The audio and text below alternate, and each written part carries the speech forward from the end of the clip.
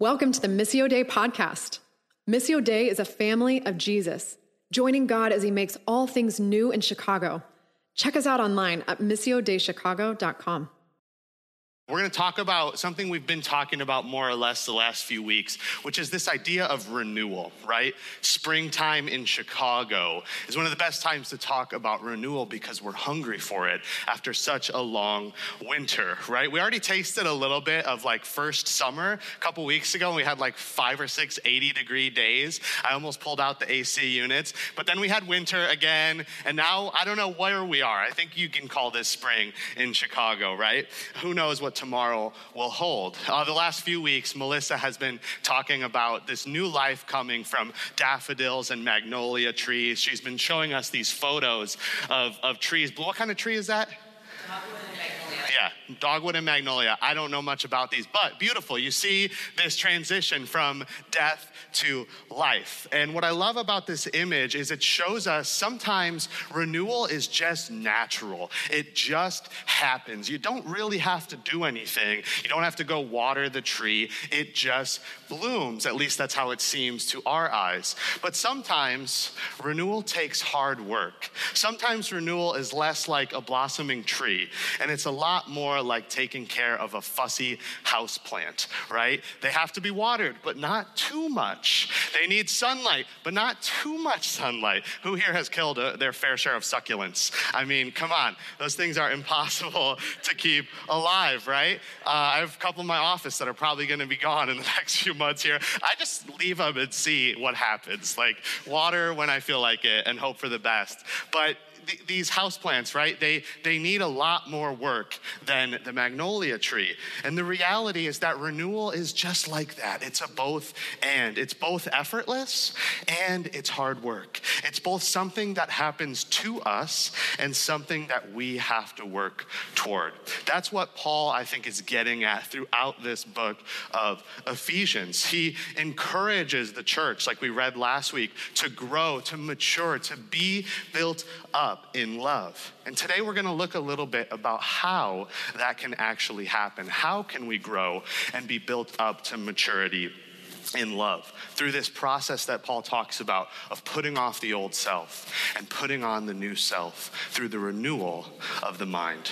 First, I want to just remind us a little bit about the context of this letter. Paul's writing to a church in Ephesus. That's the city where this church, this local body of believers, the Ephesians, were. And Ephesus was a city, a secular city, not unlike Chicago in many ways, where violence, sexual immorality, and moral relativism were the norm in that culture. Their culture was permeated by these identity-shaping stories from Greek and Roman gods and goddesses, Zeus, Hera, and Artemis, and many others. Artemis, though, in particular, shaped the culture of the Gentile Ephesians. She was known as the reigning goddess of Ephesus. She was this hypersexualized fertility figure who was on public display in the city.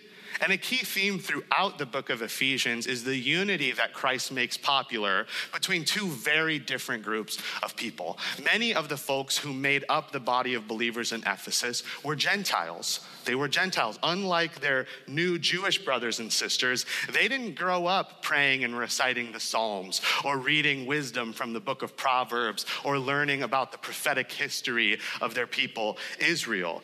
Rather, they didn't learn like the moral depth of the Jewish culture that would have just been second nature to their Jewish brothers and sisters. They may not have even been familiar with the 10 Commandments. Sure, they had their philosophers, they had their educated elites and moral and wisdom literature, absolutely. But the Gentile culture of the church in Ephesus, religion and morality did not mix. Not only that, but many of the Ephesian Christians were simply put just common people, many of them unschooled, and even many of them a considerable slave population. So what Paul is writing to these non-Jewish newcomers to the faith, he's trying to paint a picture for them about what their faith can actually look like in practice. It looks a lot different from the culture in which they grew up. Here's how Paul paints a picture of the Gentile culture in Ephesus. They are darkened in their understanding. and separated from the life of God because of their ignorance that is in them due to the hardening of their hearts. Having lost all sensitivity, they have given themselves over to sensuality so as to indulge in every kind of impurity, and they are full of greed. This is the culture that Paul is trying to call out here, a culture given over to sensuality and overindulgence, a culture of extreme greed that had taken over many people's lives, a culture where all kinds of impurity were easy to find. It's no wonder that Paul tells the Ephesian church that they must no longer live as the Gentiles do. The culture Paul described here is not just some theoretical picture of sin or wrong behavior out there. No, he's talking about a way of life that these Ephesians actually used to live. He's painting a picture more than just occasional bad behavior, but an all-encompassing identity. What he would call later in verse 22, their former way of life, their old self. Not just how they used to live, but who they were before they chose to follow Jesus together. That's the thing about culture. Inevitably, our identity is a byproduct of the culture in which we're placed. There's this silly parable that David Foster Wallace tells in his commencement speech at Kenyon College from 2005. It's an amazing speech. And he opens basically talking about two young fish who are swimming along in the water, right? And they happen to meet an older fish who's swimming the other way. And as the older fish passes, he nods at them and says, "Morning, boys, how's the water?" And the two young fish just kind of keep swimming on for a bit. And then eventually one of them looks at the other one and goes, "What the heck is water?" Right? That's what culture is. It's the water that we're swimming in. And most of us are like fish who don't even know that we live under water, right? That's exactly what Paul is trying to call out in the Gentile culture of Ephesus. It would be so easy for them after they became Christians to just keep living the way they always did and let Christianity be an optional add-on to their normal lives. We face this temptation as well. Christianity, no matter what, always exists within a culture, within a specific context of people, at a specific time in history and in a specific place. The Ephesians were trying to figure out, what does it look like to follow Jesus in this culture of greed, lust, impurity, and darkness, right? Our culture may not seem as bad, but we too have to navigate. We have to navigate what following Jesus looks like here and now in this culture where we've been placed, right? The problem comes in when the cultural norms of any given society or culture seem to directly contradict the good news of Jesus, right? What was that for the Gentile Ephesians, right? It was these aspects of their culture that contradicted the way of Jesus, this all too common practice of corruption, of greed, of gossip, of lying in an attempt to gain power. What are the aspects of our culture that contradict the way of Jesus? Can you think of any? Here's a few that come to mind for me. Workaholism, burnout culture, and careerism. Hookup culture and an obsession with sex, political polarization, ideological idolatry, hyper-individualism, consumerism. You can keep the list going in your head. You see, Christianity must exist within a culture, but when that culture overtakes and distorts the way of Jesus, it often causes us to turn back to our old self, our old identity, our old way of life. And hear me, I'm not trying to promote some kind of culture war Christianity or an us versus them mentality. Rather, we must become people of discernment, people who are wise to mix metaphors, people who can eat the meat and spit out the bones of the cultural waters that we're swimming in. Here's a quick example that might flesh this out a little bit for us here and now. In a modern urban city like Chicago, the hustle is real, right? We're all hustling, we're all working hard, and the cultural norm for many of my friends in the workplace, at least, is that they will be rewarded for working longer days, responding to emails late into the night, even working on Saturdays and Sundays. And while their office may claim to give them unlimited PTO, we all know that if they're gunning for that raise or that promotion, they need to work as many days out of the year as possible. The way of Jesus, on the other hand, is a culture of Sabbath rest. It's a culture that goes against the grain of our burnout culture, right? It's a culture that prioritizes rest and time off and time to be with God. It's not that we need to reject the entirety of the culture that we've been placed in or of our cultural identity and heritage. Absolutely not. There are always beautiful and good aspects of a given culture, but we need to discern what are the aspects of our culture that are distorting or at the very least distracting us from what it looks like to follow the way of Jesus. Just like the Ephesians, we too need to learn how to put off that old self in order to put on the new self in Christ. Let's look at verses 20 to 22. That, however, is not the way of life you learned when you heard about Christ and were taught in him in accordance with the truth that is in Jesus. You were taught with regard to your former way of life to put off your old self, which is being corrupted by its deceitful desires.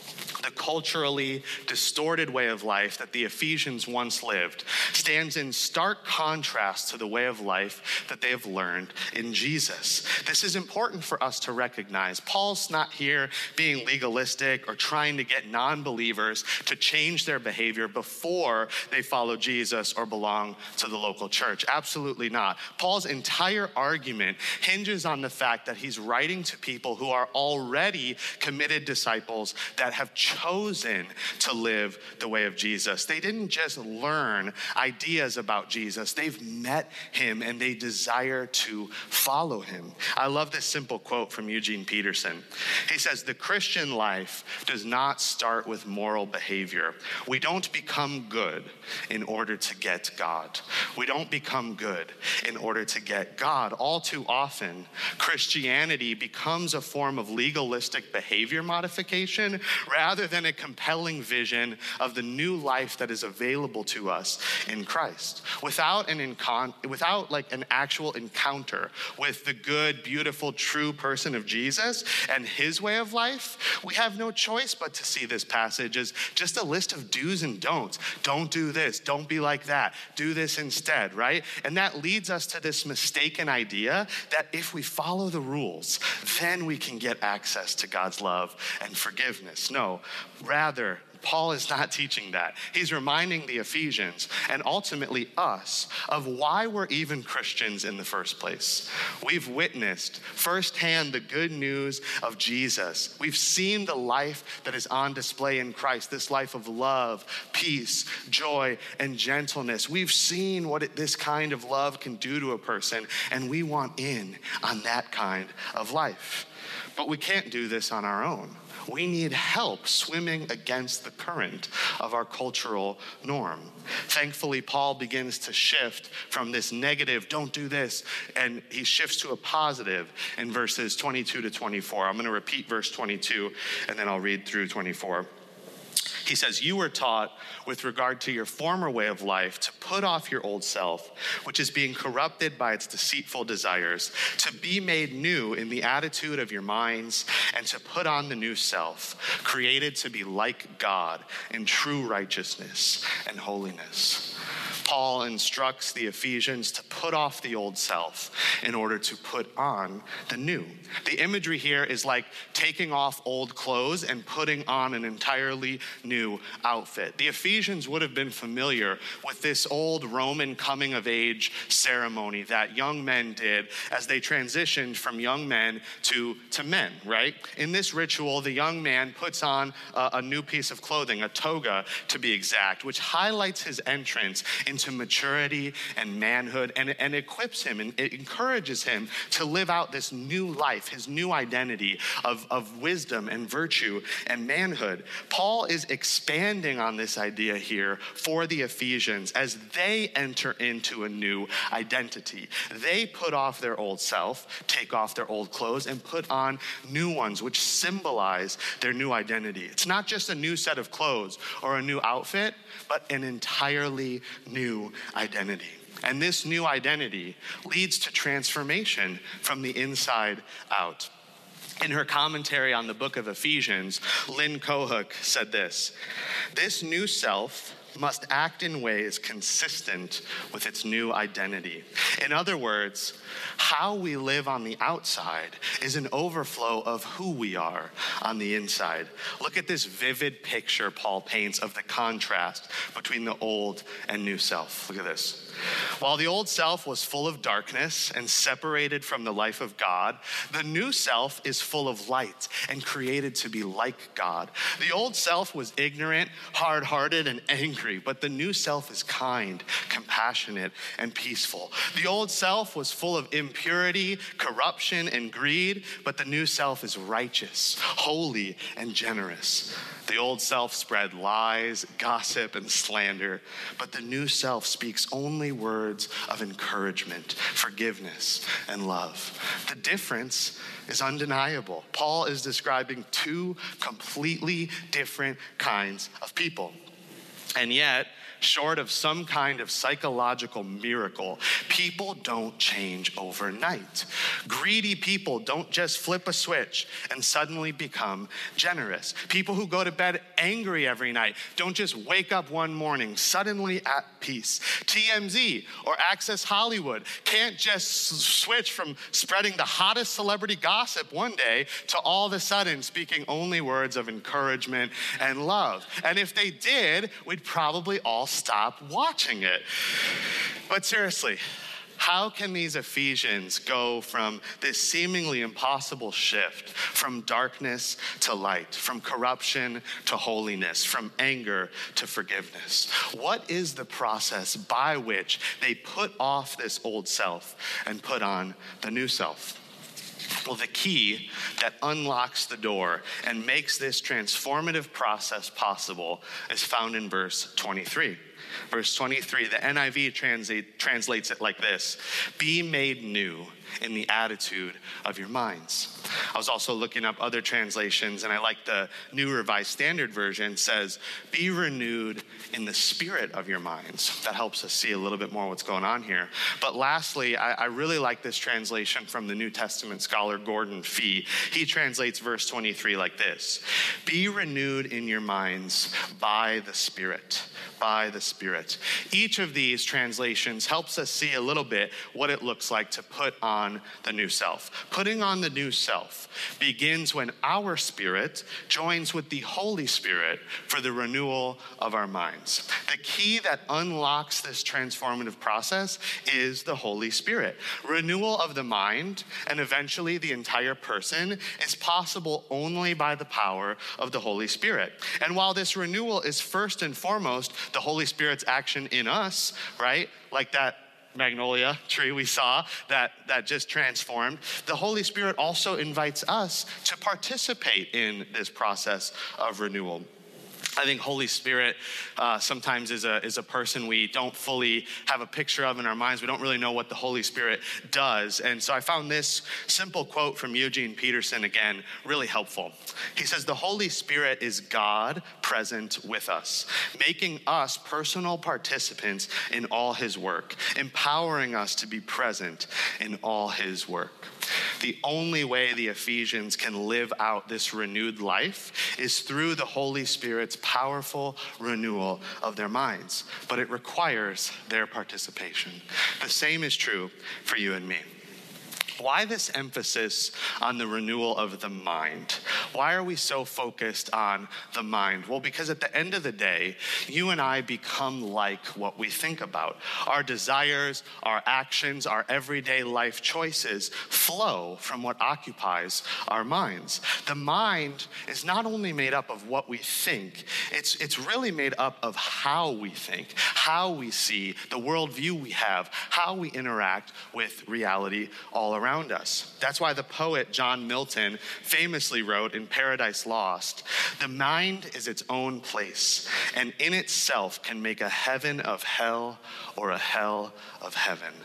How we think about God, our world, ourselves, makes all the difference in our lives. When we think wrongly about God, for example, it can have serious implications. If I was to really believe deep down that God is an angry person up there who wants to punish me when I do something wrong, then I will either end up living a very difficult life where I try not to make any mistakes, or I would just walk away from that kind of God altogether. To be renewed in our minds by the Spirit is to put on a new way of thinking about God, about ourselves, and about the world around us. Like Paul famously said in his letter to the church in Corinth, the renewed mind is the very mind of Christ. So when we talk about putting on a renewed mind, we're thinking, how would Jesus think if he were me? I want to spend a little bit of time here on this renewal of the mind. This is really where I want to hang out for the rest of our time together and make a couple quick notes about what this renewal of the mind could actually look like. First, the renewal of the mind is an ongoing, lifelong process, not a one-time event. Yes, in a certain sense, believers are already new creations in Christ, absolutely, and yet we're also called to devote our entire lives to joining the Holy Spirit in the work of renewal. The theologian Karl Barth insisted that everyone, from brand new believers to the most studied theologians to the most experienced pastors, we're all at the end of the day beginners when it comes to living out our identity as children of God. The point is that none of us can become masters who don't need to keep learning or growing in our spiritual journey. I thought of the lyric Merck saying, as you call me deeper still, right? You call me deeper still. We're going deeper and deeper into the love of God. To be a Christian is to embark on a lifelong spiritual journey of renewal in the Holy Spirit. So that's number one. It's a lifelong process, not a one-time event. Number two, the renewal of the mind is not about information alone. Doctrine is extremely important, but knowing intellectually the right things about God is not the same thing as knowing God, right? Another way to put this is there's a difference between the mind and the brain. There's a difference between the information you have and what you do with that information. The mind involves not merely thinking, but also feeling and choosing. Where do we experience our emotions? Yes, in our bodies and our spirit, but also in our minds. So renewal of the mind always begins by changing the way we think, but it will also change the way we feel and ultimately the life choices that we make. A lot of people, number three, a lot of people dichotomize the mind from the other parts that make up the human self, the human person. Throughout history, Christians and others, humans really, have tended to land on one side or other of this extreme. On the one side, we overemphasize the importance of the mind, right? I think of the Enlightenment and this overemphasis on rational logic and thinking. Or we end up on the other side and we disregard the mind in its totality, and life is all about experience or feeling, right? Christians, on the other hand, are called to uphold a holistic view of the human person. We see the human as one integrated self made up of mind, body, and spirit, and each of those are equally as important and inseparable from the other. So please hear me. This focus on the mind is not an attempt to downplay the importance of the body or the spirit in our holistic renewal. Putting on the new self involves the entire person, mind, body, and spirit. I'm quoting Paul left and right here, but he really has some good thoughts on this. He kind of invented this kind of stuff. No, but he really gets at this idea. We did a series 6 months ago or less about practicing our faith in our spiritual life in our bodies. And it was all based on this one passage from Romans 12, verses 1 and 2. I'm just going to summarize. It says, offer your bodies as a living sacrifice, holy and pleasing to God, which is your spiritual worship. Offer your bodies as spiritual worship. Do not conform to the pattern of this world, but be transformed by the renewal of your mind. For Paul, each of these aspects of the human person are connected and have to work together in this process of renewal. Lastly, it's my last bit on renewal of the mind. Joining the Holy Spirit in the renewal of the mind requires both abstinence abstinence and engagement. Abstinence and engagement. We know what those words mean. Abstinence means there's a certain things that we need to keep out of our minds. There's certain things we need to work hard to sort of curate what goes into our consciousness, right? And engagement, on the other hand, means that there are specific things that we want to bring into our minds. Here's Paul again in Philippians 4. Finally, brothers and sisters, whatever is true, whatever is noble, whatever is right, whatever is pure, whatever is lovely, whatever is admirable, if anything is excellent or praiseworthy, think about such things. Think about such things. Of course, in order to think about those things that are true and lovely and admirable, we have to avoid thinking about the things in life that aren't so lovely and admirable. If only this was as easy as it sounds, right? We have Instagram, TikTok, our news feeds, TV, whatever it is for you. It constantly begs for our attention and makes it pretty difficult for us to actually allow our thoughts to dwell on the things of God, right? How do we begin? How do we begin to rearrange our thoughts, to curate our consciousness so that our minds can be renewed by things that are beautiful and true? Well, the Sunday school answer for this one is the right one. I don't know if you know the Sunday school answer, but it all comes back to Jesus. We fill our minds with the gospel, with the life, with the teachings of Jesus, and we spend time looking at Jesus as he's depicted in the Gospels and in his teachings. We meditate not only on information about Jesus, but on Jesus himself. Another word for this is contemplation. We don't merely study Jesus, we contemplate Jesus, and there our minds are renewed.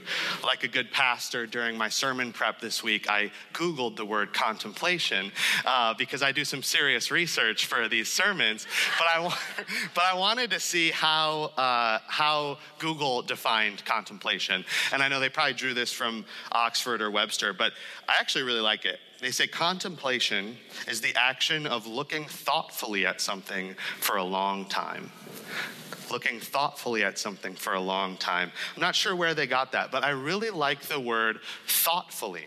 Thoughtfully. Contemplation requires thoughtfulness. It requires our minds to be active and present as we're contemplating Jesus and as we're contemplating the things of God that are noble, trustworthy, and lovely. Another definition of contemplation that I really like comes from a Jesuit theologian named Walter Burghardt. This is just short and simple. He says, contemplation is a long, loving look at the real.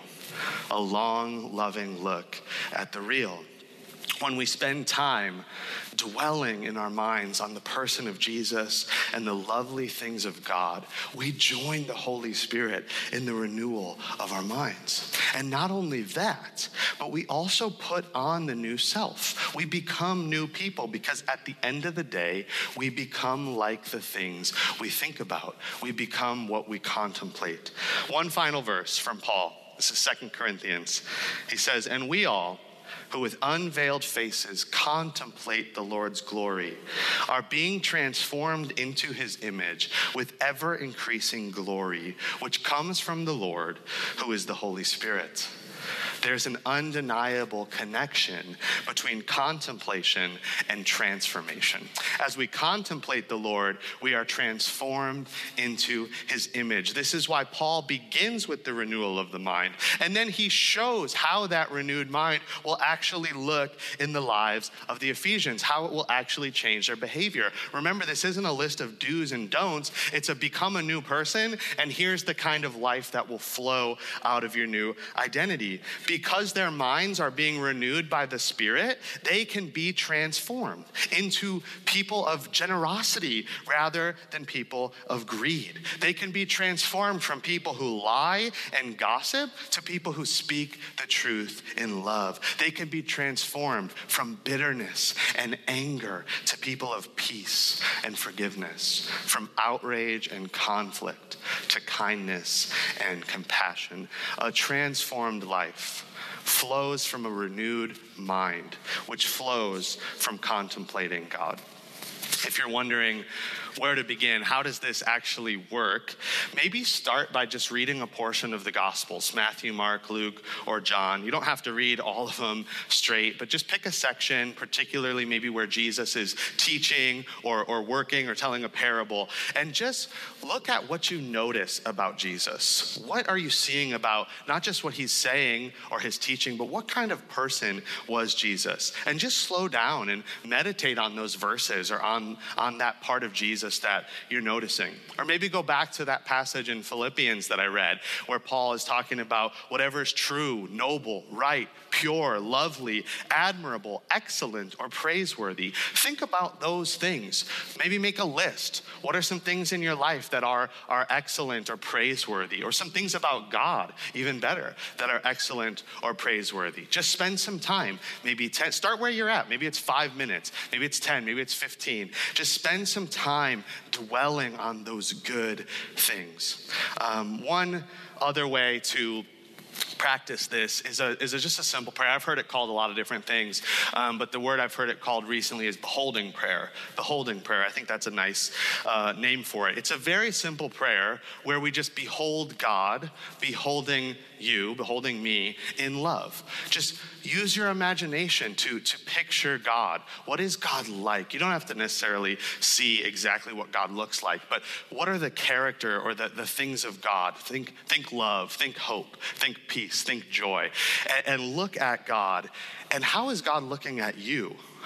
With love. He's looking at you with hope. He's looking at you with peace. So that's contemplation. It's just a long, loving, thoughtful look at God. And contemplating God leads to the renewal of our minds, which ultimately leads to a transformed life. Let's close in prayer.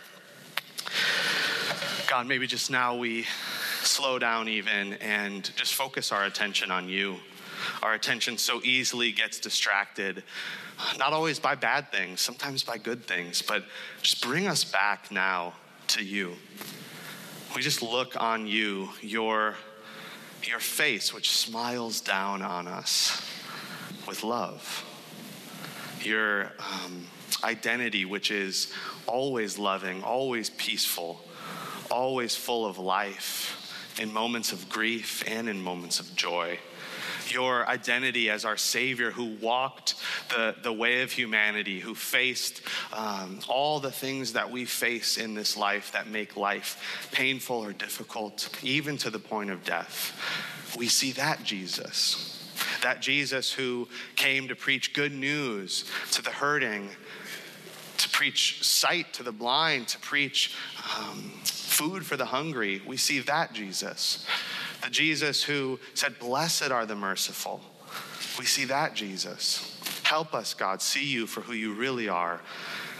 And then allow your Spirit to renew us, to make us new in our minds, in our bodies, in our spirits, so that we too can live this transformed life that Paul is inviting us into. This life of speaking truth to power, this life of only speaking words that build up and encourage, this life of not lying or gossiping, but just being present with one another in unity, really living out this bond of peace. We can't live in peace without this renewed mind. So renew us, Holy Spirit, and do what only you can do. Pray in Jesus' name. Amen. Thanks for tuning in. We love to keep the conversation going. Find a weekly gathering or gospel community in a neighborhood near you. To find out more, check us out online at missiodaychicago.com.